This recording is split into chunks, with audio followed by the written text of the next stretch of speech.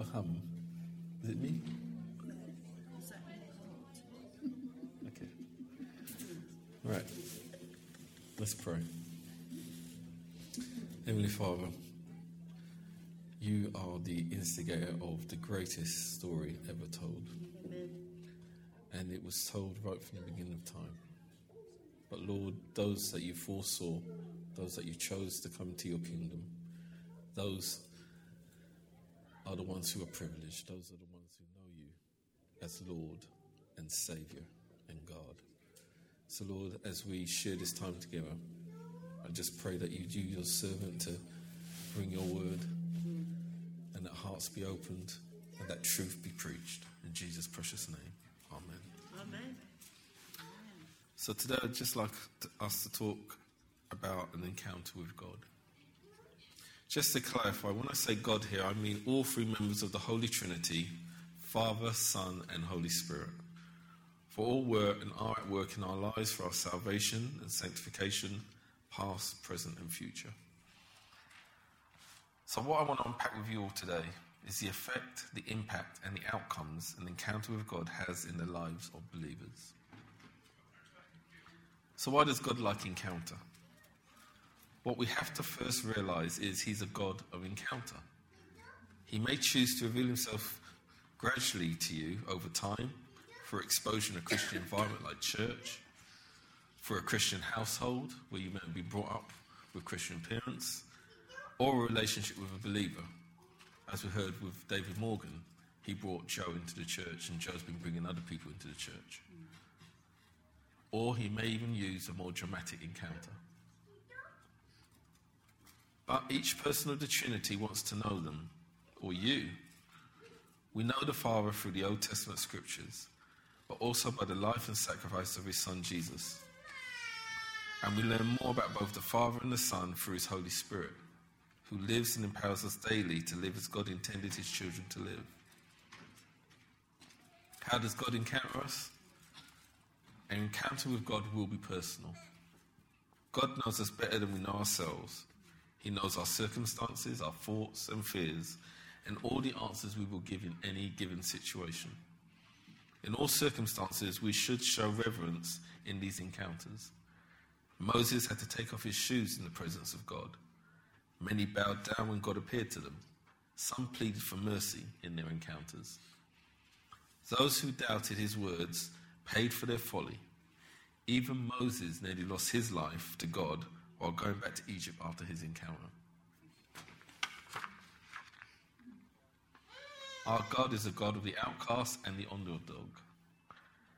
God has used many times what seemed to man the weakest tribal person to fulfill his purposes. So when we ask ourselves the question, why me? God says, why not? Absolutely. As it says in Isaiah 55:8, for my thoughts are not your thoughts, nor are your ways my ways, says the Lord. God will use the foolishness of man to fulfill his purposes. Amen. That's why a young shepherd boy named David could overcome a giant with 3 stones in a sling. And another young man, Gideon, was chosen by God to deliver a nation from the oppression of the Midianites with only 300 men. Joseph, Jacob's second youngest son, would be the deliverer of a nation. And Jesus called 12 disciples to himself, made up of the following. Looking at that list, we can see the disciples were mainly fishermen or traders. However, Matthew was more academic, and he could use a pen. He would become the first man to bring the world in Hebrew an account of Jesus' teachings. The average Hebrew at that time might have thought it impossible to reform Matthew, a despised tax collector. But to God, all things are possible. Matthew would become a missionary of the gospel who laid down his life for the faith of his master. Isn't it strange that the Bible talks about Matthew being despised? We know that there was bad blood between the Hebrews and tax collectors because, one, they felt betrayed by them because they worked for the Romans, and two, they were collecting taxes, and some were being creative with the accounting. Isn't it strange that even today people fear the taxman?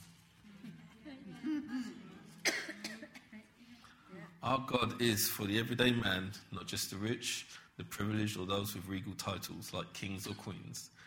I guess today's equivalent of that would be a celebrity. He is the everyday God for the everyday people. And an encounter with God goes beyond barriers of class, lifestyle, or social position. He goes beyond gender, age, ethnicity, ability, wisdom, knowledge, or what we've done or who we are in this world. His love and truth cut through these barriers like a hot knife through butter and allow healing, forgiveness, and empowerment to take place. Don't get me wrong, God is all-powerful, all-knowing, all-seeing, ever-loving. He's eternal, but he's a God who meets us at our level, whether it be up or down, rich or poor, accepted or not accepted. He deals with us equally and lifts us up to levels and heights we can never imagine or comprehend. He is a God of new beginnings. A few New Testament examples are the Samaritan woman, the 12 disciples, and even Paul. Their new beginnings brought other new beginnings into the faith, into God's kingdom, and into his presence. First scripture for today, John 4. This is the Amplified version. I would have liked to put Jesus' words in red, but it doesn't work well with this background, so just work with me on this one. Then a woman from Samaria came to draw water. Jesus said to her, "Give me a drink," for his disciples had gone off into the city to buy food. The Samaritan woman asked him, "How is it that you, being a Jew, ask me, a Samaritan woman, for a drink? For Jews have nothing to do with Samaritans." Jesus answered her, "If you knew about God's gift of eternal life and who it is who says, 'Give me a drink,' you would have asked him instead, and he would have given you living water, eternal life." She said to him, "Sir, you have nothing to draw with, no bucket and rope, and the well is deep. When then do you get that living water? Are you greater than our father Jacob, who gave us the well and who used to drink from it himself and his sons and his cattle also?" Jesus again answered her, "Everyone who drinks this water will be thirsty again. But whoever drinks the water that I give him will never be thirsty again. But the water that I give him will become in him a spring of water, satisfying his thirst for God, welling up, continually flowing, bubbling within him to eternal life." The woman said to him, "Sir, give me this water, so that I will not get thirsty, nor have to continually come all the way here to draw."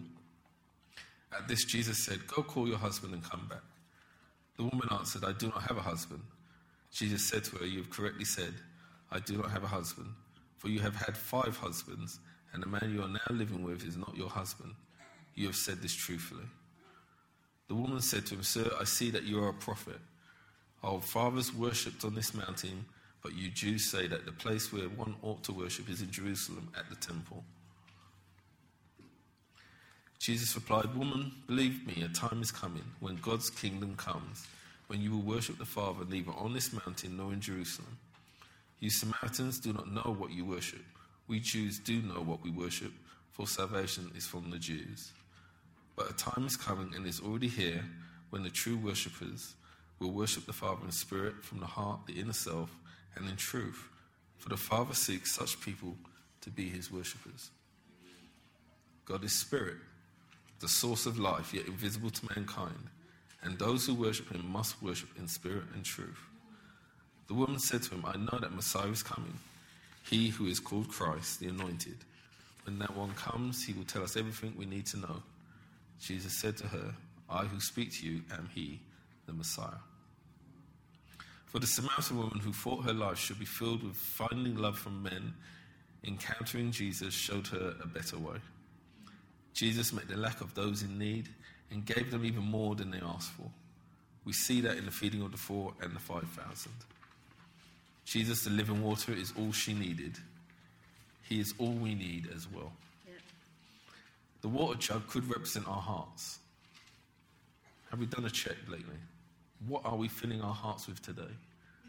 Is it Jesus? And if not, why is it not Jesus? Ponder that. Let's read on. John 4, from verse 39. Now many Samaritans from that city believed in him and trusted him as Saviour because of what the woman said when she testified, He told me all these things that I have done." So when the Samaritans came to Jesus, they asked him to remain with them, and he stayed there 2 days.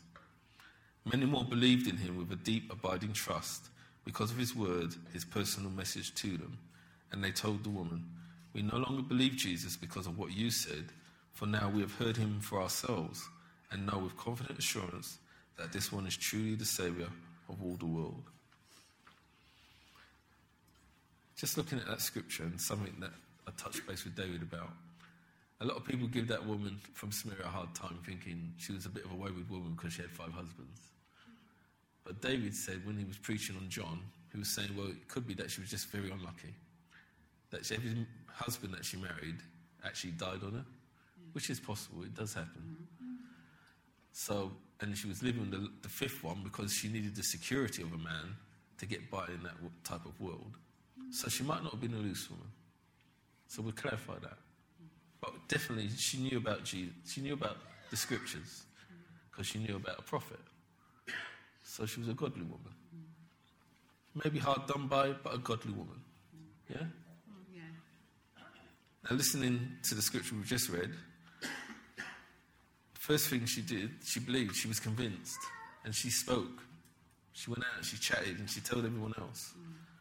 But looking at the Amplified version at 41, it says, "Many more believed in him with a deep abiding trust because of his word, his personal message to them." Now he gave her a personal message, and that's what convinced her. Jesus then spoke to her people and again gave them personal messages. So he doesn't just give one blanket message and say you must believe. He gives a personal message to yourself to convince you that he is who he says he is. People changed by Jesus are not persuaded that he is who he says he is, the Son of God, and the only way to eternal life through salvation by grace through faith. No, we as true believers are convinced that we know from the top of our head to the end of our toes that Jesus Christ is Lord and he will return. Amen. Saul, as the Pharisee of Pharisees, was convinced the Jewish religion was the only way until he encountered Jesus on the Damascus road. His life was forever changed and he started his long, very hard, challenging but purposeful and faithful walk with God. He maintained this for the Saviour who showed him such grace, mercy, patience and love. After persecuting the very church he would be so instrumental in being used to spread God's good news of this gospel across the world. Don't know if you can see that properly, but this is Paul's missionary journeys. And this is what it would look like if a tube map format. Brilliant. Yeah? There's lots of maps on the internet about Paul's journeys. It's really complicated. This is the most simplistic one I could find. Yeah? We can see he made many stops, and his journeys got wider and more complicated as they progressed. And his inspirational teachings and observations did not end in Rome, but spread across the world. So that's why you've got that dotted line. We know that he died in Rome, but the message went on. Be warned, if you're not an outcast before Jesus called you, he may well become one to the world when you follow him diligently and afterwards fully. When we experience an encounter with him, he shows us he can and will fulfill all our needs, dreams, and everything life throws at us. He becomes not only our source for all our mental, physical, and spiritual needs, but also our strength, wisdom, direction, and purpose, etc. He also becomes our refuge, our friend, comforter, redeemer, our saviour, our Lord. He knows what we need when we need it, but more importantly, he also knows what's best for us and will only work and provide for us what is good for us. Even his discipline is good for us, for his righteousness squeezes out the dross our human lives and hearts carry and manifests until Jesus cleanses our hearts through his saving grace and the powerful work of the Holy Spirit. When we encounter God, he will offer us something that will change our lives forever. Unlike the Godfather, there are some that refuse the offer God makes to us, not realizing the implications of their choice. But God is a merciful and patient God and knows the right time and place to approach those he has chosen before the beginning of time. What God offers us is always connected to what we desire and need. Jesus will encounter us at our point in need. We hear so many stories of people crying out to God and Jesus coming into their lives and delivering them from their sorrow or despair. A quote from Boris Joachim: "When a person becomes desperate, Jesus comes near." Can I just say, I know Jesus will meet you at your point in need, but for some of us, we do leave it to the last minute to call on him. Well, we should have been calling him earlier o'clock. So sometimes you don't have to go through what you've gone through. If you just called on Jesus in the first place, things would have got a bit smoother. Yeah. It seems that each encounter we have with God, he wants to give us something. Each time a person met with Jesus, they were going to ask him for something. They wanted to receive something from him, be it healing or his wisdom. But Jesus already knew what they needed and wanted to give them something as well as what they required. But in all cases, it begins our journey of sanctification, acknowledgement of Jesus as our Lord Saviour, and a much closer, intimate walk with him.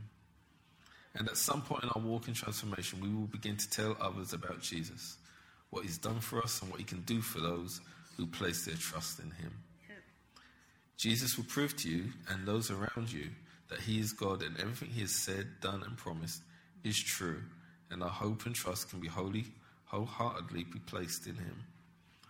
For some, they won't be able to stop talking about Jesus, and they're probably the budding evangelists. But we can all give testimony to the goodness of our Saviour for our changed lives by his love, grace and mercy at work in us through his Holy Spirit. What impact does an encounter have on us? An encounter with the Holy Trinity will bring humility to the awesomeness, righteousness, goodness, and mercy of the Almighty God. A.W. Tozer sums it up as, "It's always true that an encounter with God brings wonderment and awe." Every believer must and will be humbled in his presence. We can but bow down and worship in his glory, power, and love. Encounter with God can produce a name change. God calls us a new name more appropriate to what he has called us to. Here's a table of some of the name changes noted in the Bible. I always like giving you a cross-section of Old Testament and New Testament. Old Testament's more obvious, but New Testament has its uses as well. Abraham and Sarai had pretty grand names before God changed them. But see how the God-given names encompass more and elevates them to new heights. So Abram, the high father, becomes the father of many. And Sarai, my princess to the people, is extended to lady, princess, noblewoman, to the entire world and the mother of nations. Jacob is given his name because at birth he held on to his twin brother's heel at their delivery. But he is also known as supplanter, as his mother is given a word from God in Genesis 25, verse 23. 2 nations are in your womb, 2 peoples shall be separated from your body. 1 people shall be stronger than the other, and the older shall serve the younger. After much scheming, Jacob receives the birthright and the blessings of his elder brother. God continues to walk with Jacob as he encounters deception from his father-in-law and tries to make peace with his wronged twin brother Esau. And one night after prevailing with God, he changes his name to Israel. But God has to again remind Jacob of his new name at Bethel. A much humbler and wiser man walks with God after this. In the New Testament, we also see name changes for certain people. The most famous one would be Jesus, upon meeting Simon, renames him Peter, or Cephas, meaning rock. Jesus also confirms his name when Peter confesses him as the Christ. Peter, after his denial and restoration by Jesus, is set on fire for God at the day of Pentecost. And although Peter has his faults, his actions show his heart was always for the Lord. The apostle Joseph, who sold his land to help provide for other believers, was called Barnabas, the son of encouragement, by the early believers, as he was a great encourager. There's some of us who remember William Lee. Yeah. He was a great evangelist, sadly gone and passed to be with the Lord now. There was one occasion he was here. It was one of the early visits that he came. And he didn't really know me, and I didn't really know him that well. And he passed me by and he says, From now on, I'm going to call you Barnabas. Now, I was green back then. Didn't know much of the Bible as I do now. And didn't understand, what's he talking about? What is he talking about? I had to go to the Word and check. And son of encouragement, I didn't understand. It's only now, years later, elder and in leadership at some points, that I understand what he was saying. Now, he didn't know me from Adam. He was an evangelist, but he was in tune with God. And God needed to give me that word for now, just to tell me, yeah, you're on track. You are an encourager. And if I looked at the other meaning of Barnabas, it means son of prophet. It all links in now. That's what I'm saying. God will call you different names because he wants to see you move into that calling. Saul changed his name to Paul on his first missionary journey while in Cyprus. It's really busy, that, which is a pity. So Cyprus is there. And the black lines indicate the first missionary journey. So it's only when he hits this first island, he has the name change. But as you can see, there's 4 different lines going all over the country. Well, he covered a long, big amount of distance in the 18 or so years of his ministry. But he started off as Saul, the persecutor of the children of God, and became Paul, the apostle to the Gentiles, a significant influencer and scholar for the early Christian church, and even today's church and teachings. The Holy Spirit used Paul powerfully to spread the gospel across the Gentile nations. But please notice, for these characters, the name changes only happened after they were proven and tested by God and began walking in their destiny. An encounter with God begins the process of changing you from a sinner to a saint. God has changed us, and sometimes that's why he gives us that change of name, because that's how he sees us now. So he changes the name Saul the persecutor to Paul the apostle. He was not only confirming to Paul that he was a new creation in God, but this new person is what God sees and saw right from the beginning of creation when he created a plan to save us.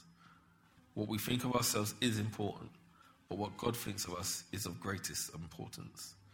Harmful names and harmful encounters can hinder us for life, but every encounter with God is always beneficial. It's always energizing and always for the good of us. An encounter with him can bring healing or forgiveness. It can also bring cleansing and renewal. John 8. Early in the morning he came back into the temple court, and all the people were coming to him. He sat down and began teaching them.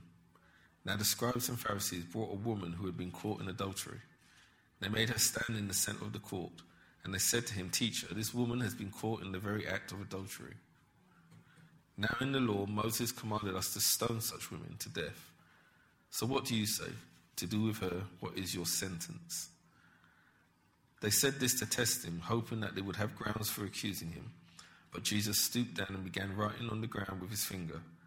However, when they persisted in questioning him, he straightened up and said, "He who is without any sin among you, let him be the first to throw a stone at her." Then he stooped down again and started writing on the ground.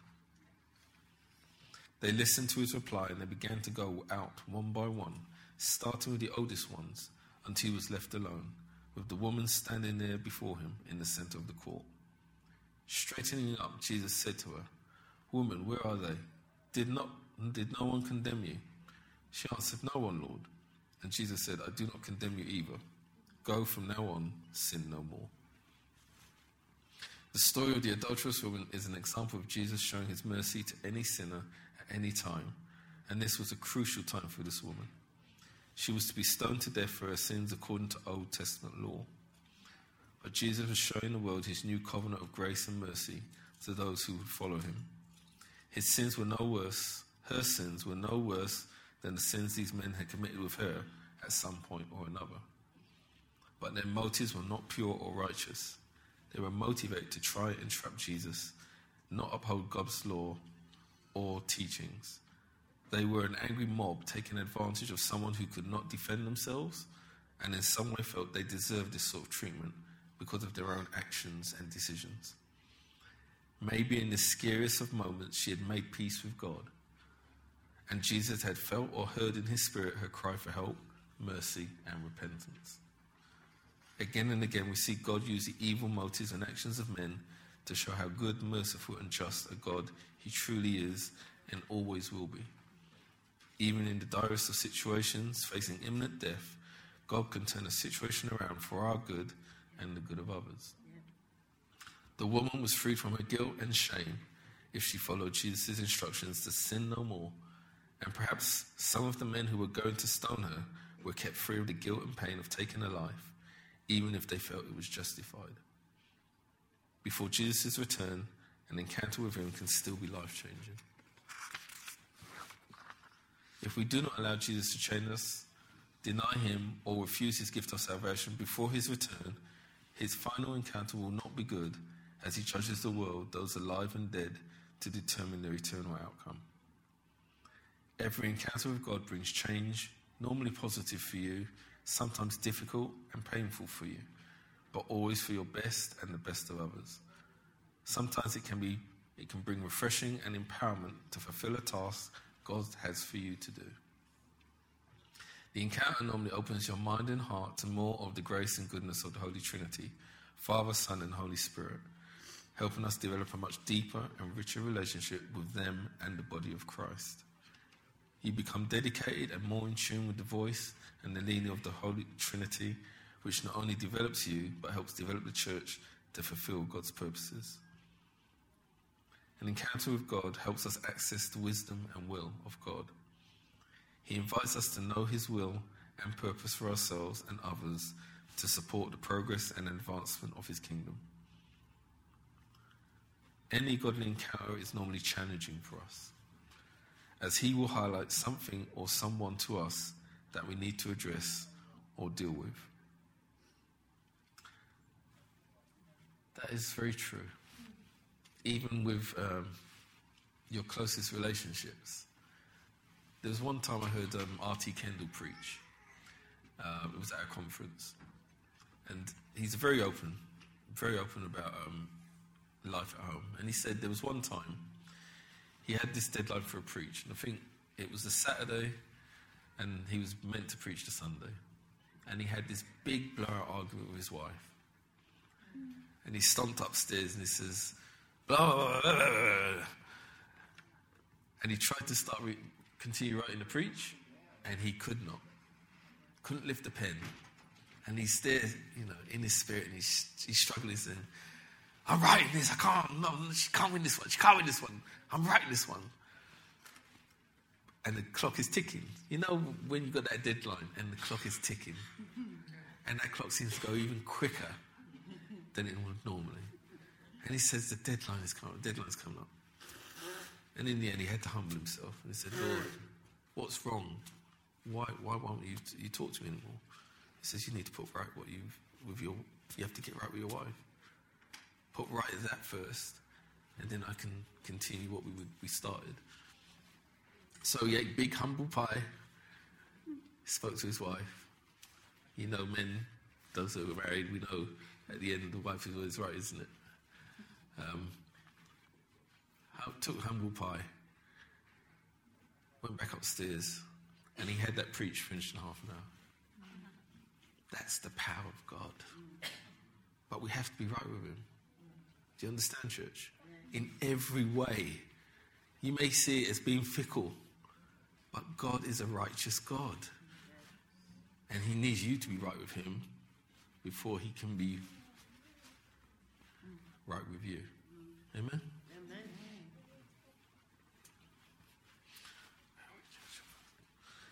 An encounter with God can overwhelm us and at times break us spiritually, physically, and mentally. Many people cry or laugh as they experience the overwhelming love, grace, and mercy of the great forgiveness and the goodness of God touches our evil, sinful, and unrepentant hearts. After a godly encounter, we seek to ensure our life pleases him. So we follow his instruction in the Word, the Bible, and via the leading of the Holy Spirit to please and honour him. We realize when you encounter God, it's that through him and him alone, we will find life with real purpose, real hope, real love, real joy, and real peace. We know the Holy Trinity all work to instigate an encounter with you by the Father's will, Jesus' righteousness and the power of the Holy Spirit. But church, we also have a responsibility to accept and receive the gift or words or blessings shown to us during an encounter with Jesus. Many have chosen to walk away or deny themselves such an encounter. We must make sure we always make time and room for God to meet us in new and more powerful, Holy Spirit-drenched encounters with Jesus.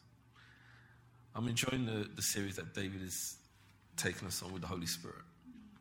For a good amount of years now, I've been challenged about Spirit-filled church. So it's good that we're going down that road. We are empty vessels, guys. And if we're not filled with the Holy Spirit, something else is filling you. That's it. I'm sorry. You can't say it any other way. There's no in-betweens on that one. So if you're not striving for more of His Holy Spirit, you need to start. I would urge you to start. Because we don't know when God will call us home.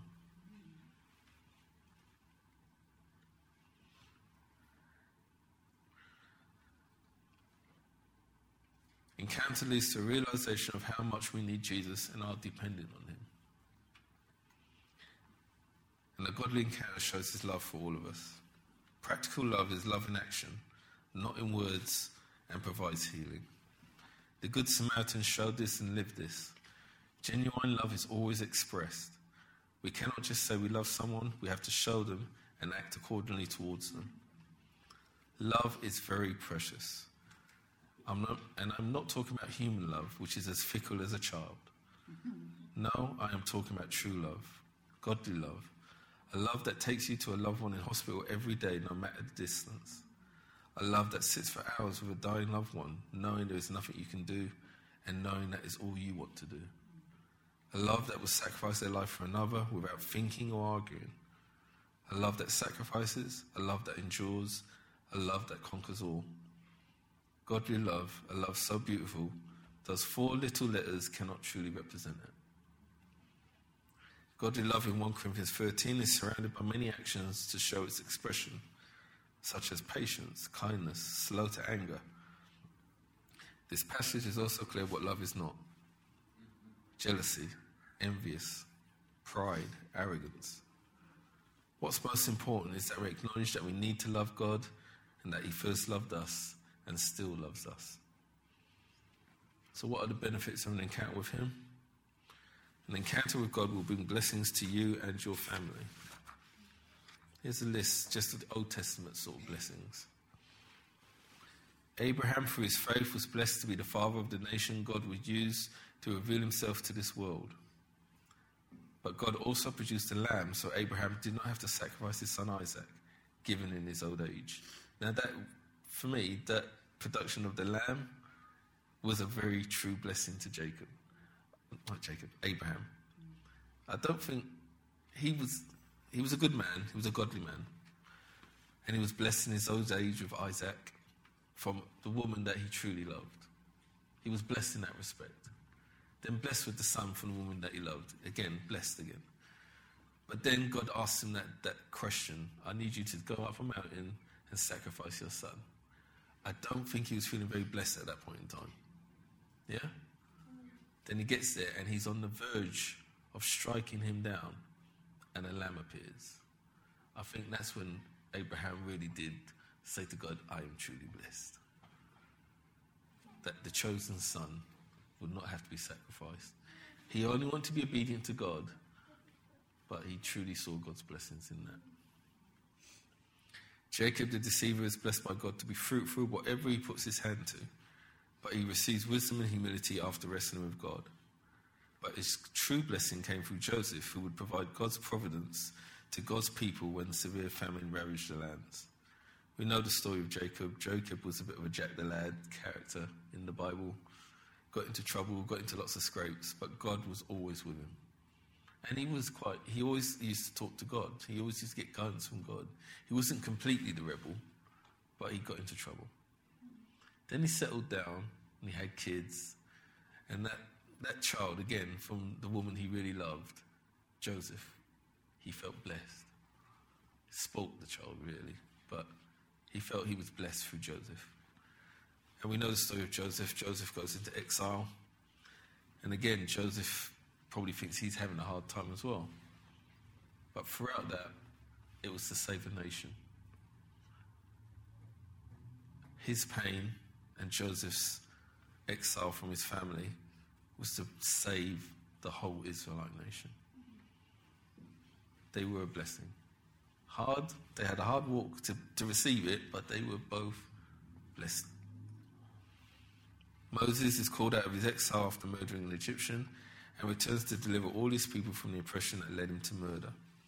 His family were also used powerfully by God from his mother, blessed to raise her child as Pharaoh's daughter's son, despite the persecution of Hebrew babies at that time, to his sister Miriam and brother Aaron and his family during the Exodus and wanderings in the wilderness. Rahab began life as a Gentile prostitute, but through her faith in the Almighty God, saved her family from destruction at Jericho, and is blessed to be in the lineage of our Lord Saviour Jesus Christ. David, the shepherd boy, will become Israel's greatest king, and he has blessed us with so many of the Psalms, which encourage many believers to this day, but he also desired to honour God with a temple. This task was passed to his son Solomon, but he is remembered more for his wisdom and proverbs, which again many believers use even today. Were these people perfect? No, by no means. They all had their failings, some worse than others. But despite their mistakes, their bad choices and their disobedience, God blessed them and their families graciously and abundantly in many ways. It is not how we begin that God is concerned with. It is how we continue and finish that he strives with us to complete the work he has begun in us. An encounter with him brings blessings such as freedom from sin, past hurts and pain, harsh actions, words, through forgiveness and sanctification. We receive peace in our hearts, in our lives, and our thoughts. Isn't it a blessing to have a thought life that's a bit cleaner than it used to be? Yeah, there's still work to be done, but it is so much better. You may not admit it, church, but I'm going to put my hand up to say God has taken me a lot further than where I was, back where I was. Love for God and love for others. Truly, when God gets hold of you, you don't understand what love is until he gets hold of you. And then the sun is that much brighter. The flowers seem to smell more better. I'm not talking about that romantic love where you're running through the fields and holding your hands up and singing the sound of music. What I'm saying is life becomes richer because the love of God is in you. We get renewed. It's that born again by the power of the Holy Spirit. You do really become a new creation. No one can call your name to say, you're that person. I remember when you were blah, blah, blah. No, I'm not that person any longer. I'm far from it. And you're empowered to live a life pleasing to the Heavenly Father and glorify Christ Jesus. A godly encounter brings transformation in you and those around you. Through Jesus, we become life givers. As Nicky Gumbel says, the life we receive is the life we give. We become a source of life for others. An encounter with Jesus can be unexpected for some, but always life-changing when we choose to follow him after it. His life in us changes us and provides more encounters with God, not just for us, but for those around us. Jesus is the life giver. He gives life to those who have none and need his. You don't have to have it all together to encounter Jesus. He will meet you where you are. If you're broken, incomplete, scarred, scared, immature, unloved, beaten, despised, hopeless, depressed, insecure. And we'll stop there. God is not looking for perfect people. He's looking for people who are willing to be perfected through him. Amen.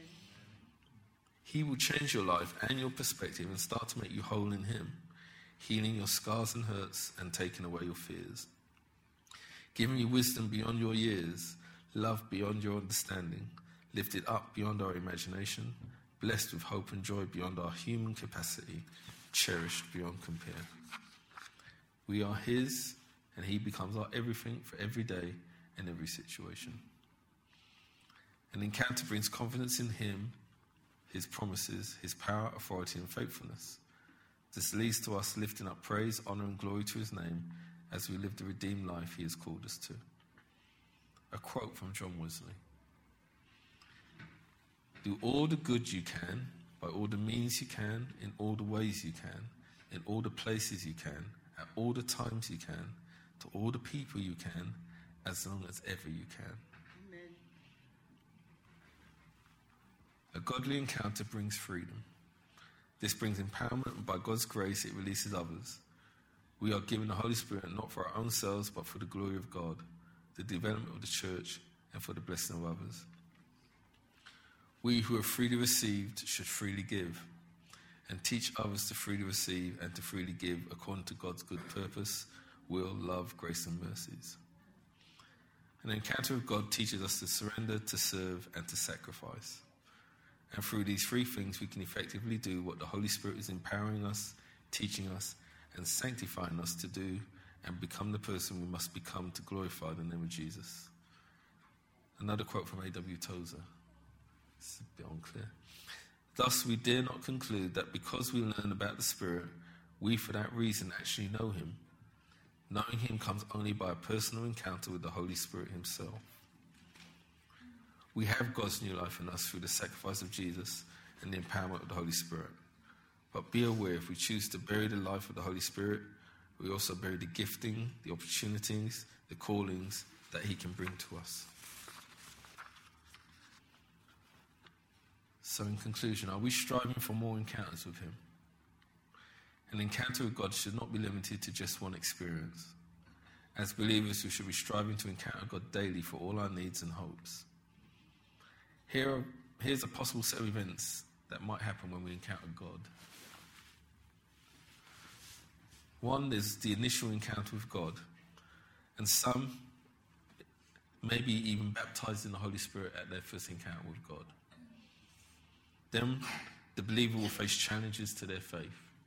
Almost immediately, you will get all sorts of things coming your way to try and knock that faith out of you.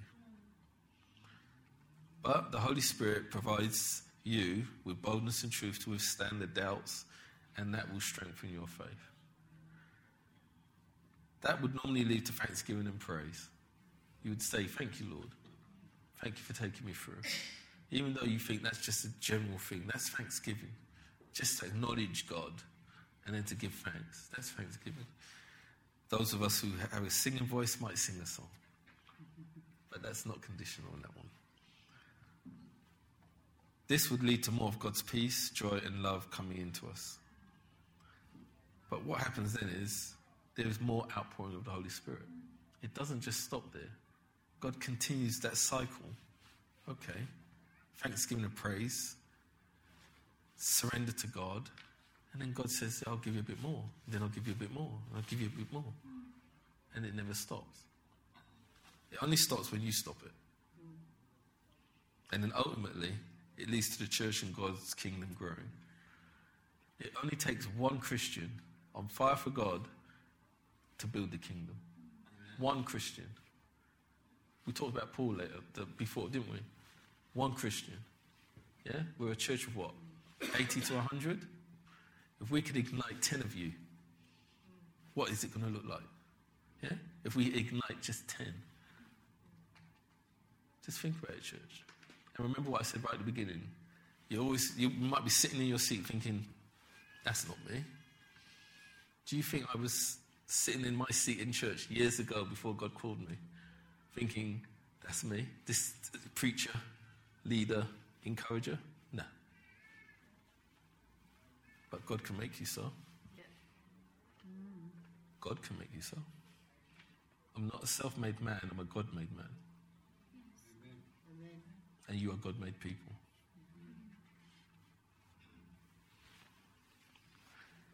Have you had your encounter with God?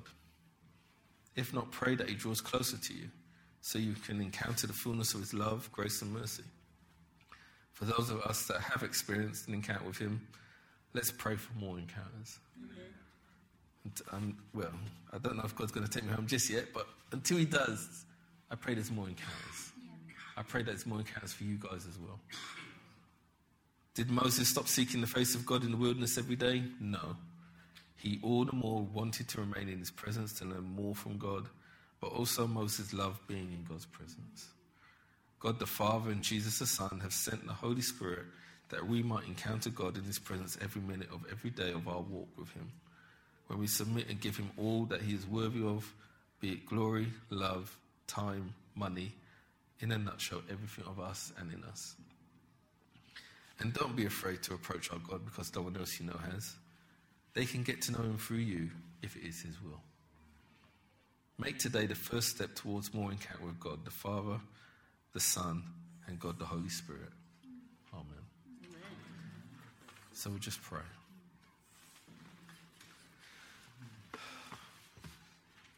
Heavenly Father, mighty Lord Saviour, glorious Holy Spirit, Holy Trinity,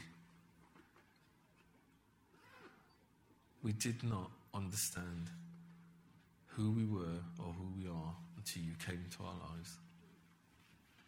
We did not understand the terms surrender and love until we heard about your Son, Jesus. We didn't understand about wisdom and knowledge until the Holy Father gave it to us. And we didn't understand how to live until the Holy Spirit came into our lives. Lord, we pray for more encounter with you. We pray for more encounter. Lord, let us be hungry for you. The Samaritan woman, she was looking for water, and you gave her the ever-living water. She would never thirst again. But Lord, we want to be a thirsty and hungry church for God. We want to be eager. We want to be seeking. We want to be wanting to know more about you and showing more of you. But we need you to do that. We can't do it in our own strength, nor should we.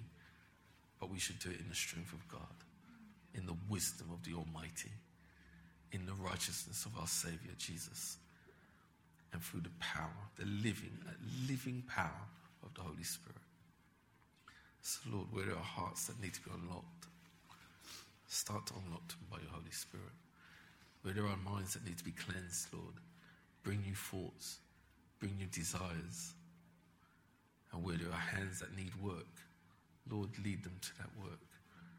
Lead them to that work. For all of this is for you. All of this is about you.